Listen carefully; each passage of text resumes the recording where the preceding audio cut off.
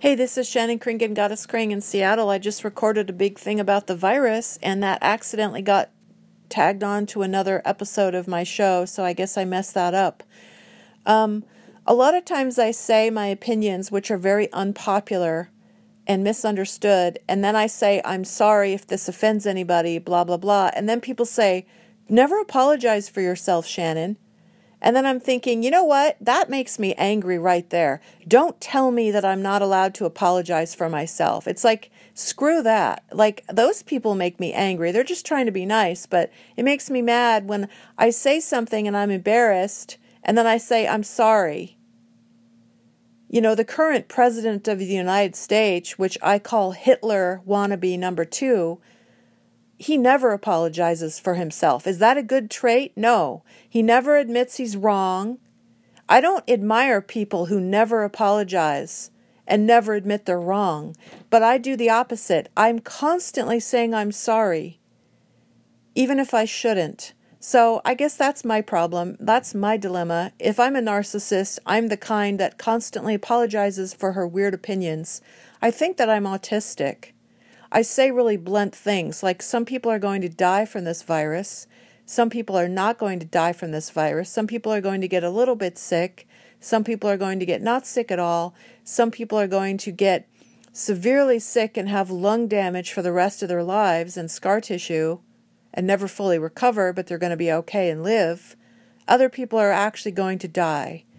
Somebody got upset with me for, talking about death. I don't like how fake people are, and when I say I'm sorry, I mean that I'm sorry if I'm offending somebody, and I have opinions that a lot of people don't understand.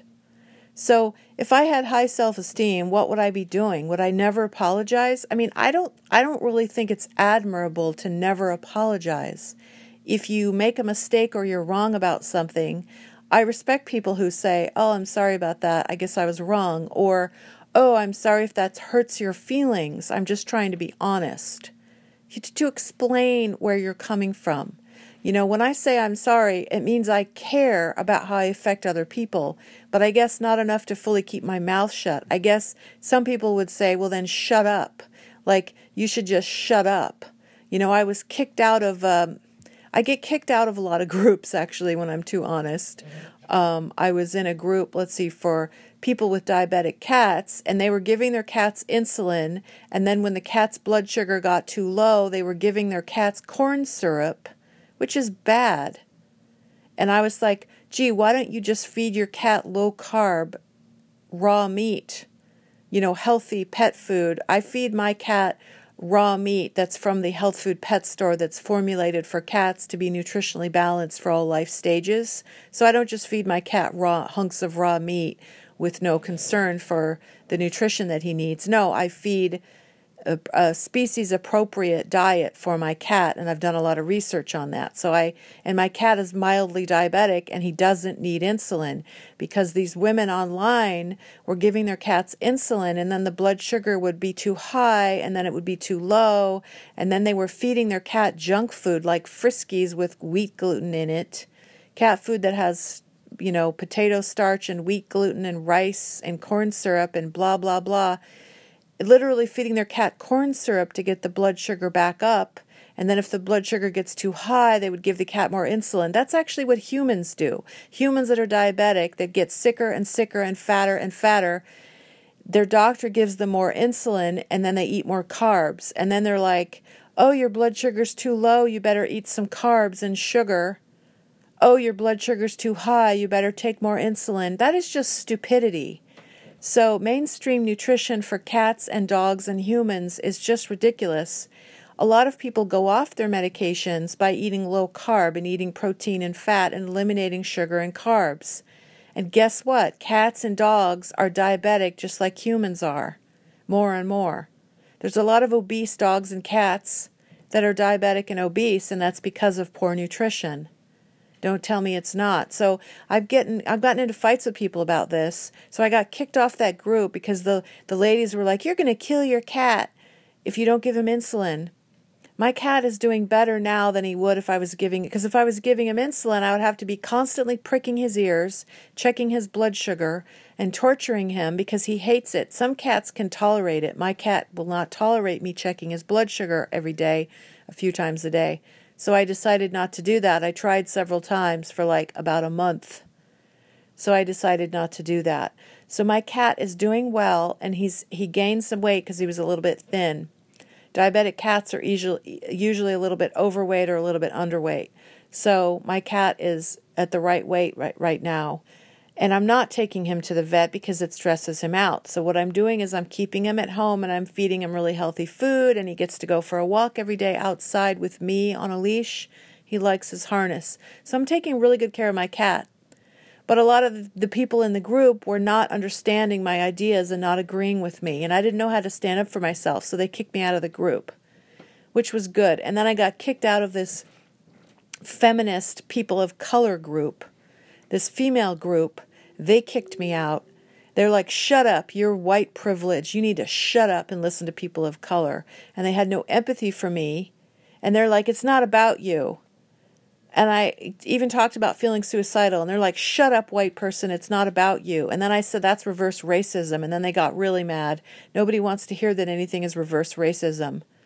But if you're a white person and you try to speak up in some way, and then people of color are abusive to you, I can see why people of color are mad at white people and white supremacy and all of the horrible history of slavery and lynching and murdering people and killing people and racism and abuse and blah, blah, blah. But what is racism? It's fear.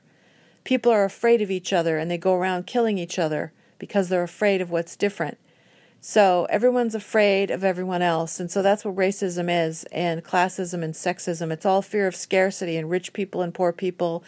The rich people are afraid of being poor, and the poor people are mad at the rich people for hoarding all the money, blah, blah, blah. So there's all this like fear and anger and competition. So this is frustrating. So I feel like, okay, I'm damned if I do and I'm damned if I don't. If I honestly express myself, then I offend people. But if I'm really polite and diplomatic, then I'm being fake. So what's the answer? You know, and I don't have very popular views. And I canceled my trip to Florida to visit my dad because of the virus. My dad and I are both being careful. We don't want to infect other people in case we're sick, because we both have really good immune systems, but we're not ill. My dad and I are both healthy as far as we know. But we might have virus in our bodies and not know it, and then we could affect other people. So we definitely don't want to infect other people, but I also don't believe in over-sterilizing and over-isolating, because we as humans do need to build an immunity to this.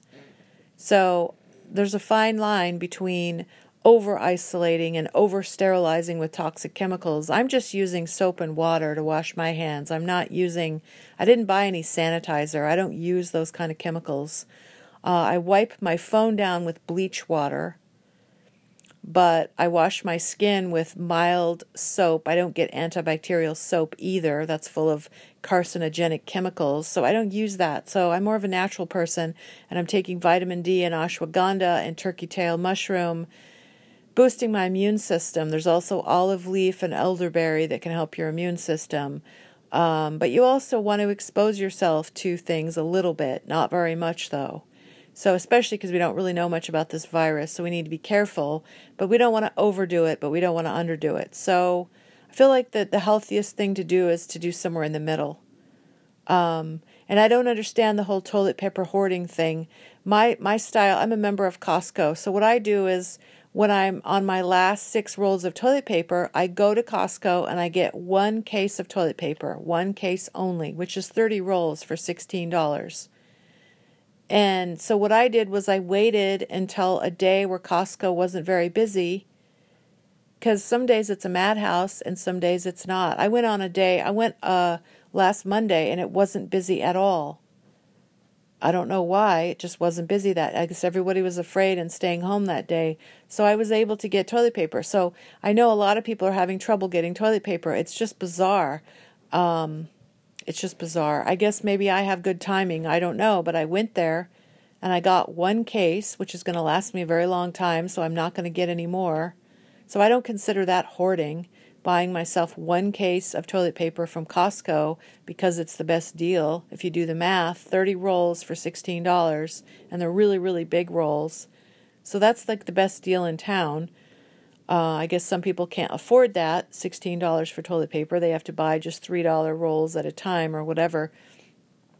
It's just sad. There's just so much economic stress in the United States right now. I can't speak for other countries, but in the United States, there's a lot of poverty. This country is kind of like a third world country in many ways, literally. There's extreme wealth and extreme poverty, more and more homeless people. I'm sure suicide rates will go up during this virus. I'm sure more people will end up being homeless. It's really a scary time. But at the same time, I'm doing okay, and a lot of people I'm friends with are doing okay. They're figuring out how to deal with this. A lot of people I know are still employed and still able to work from home or working at an office in a careful way with limited people around, limited exposure to other people. Everyone's, taking precautions. So despite all the bad stuff, life is still happening. My cat is sitting in the sun right now in the window. He's doing fine. I'm doing fine. I know I sound like a narcissist. Sorry. There I go. I'm going to say sorry. Okay. So I think that it's okay to say I'm sorry for things that I say because I don't want to offend people. So I care about how I affect other people. But then I think, well, then should I keep my mouth shut? Because I used to be so shy that I would hardly ever say anything to anyone.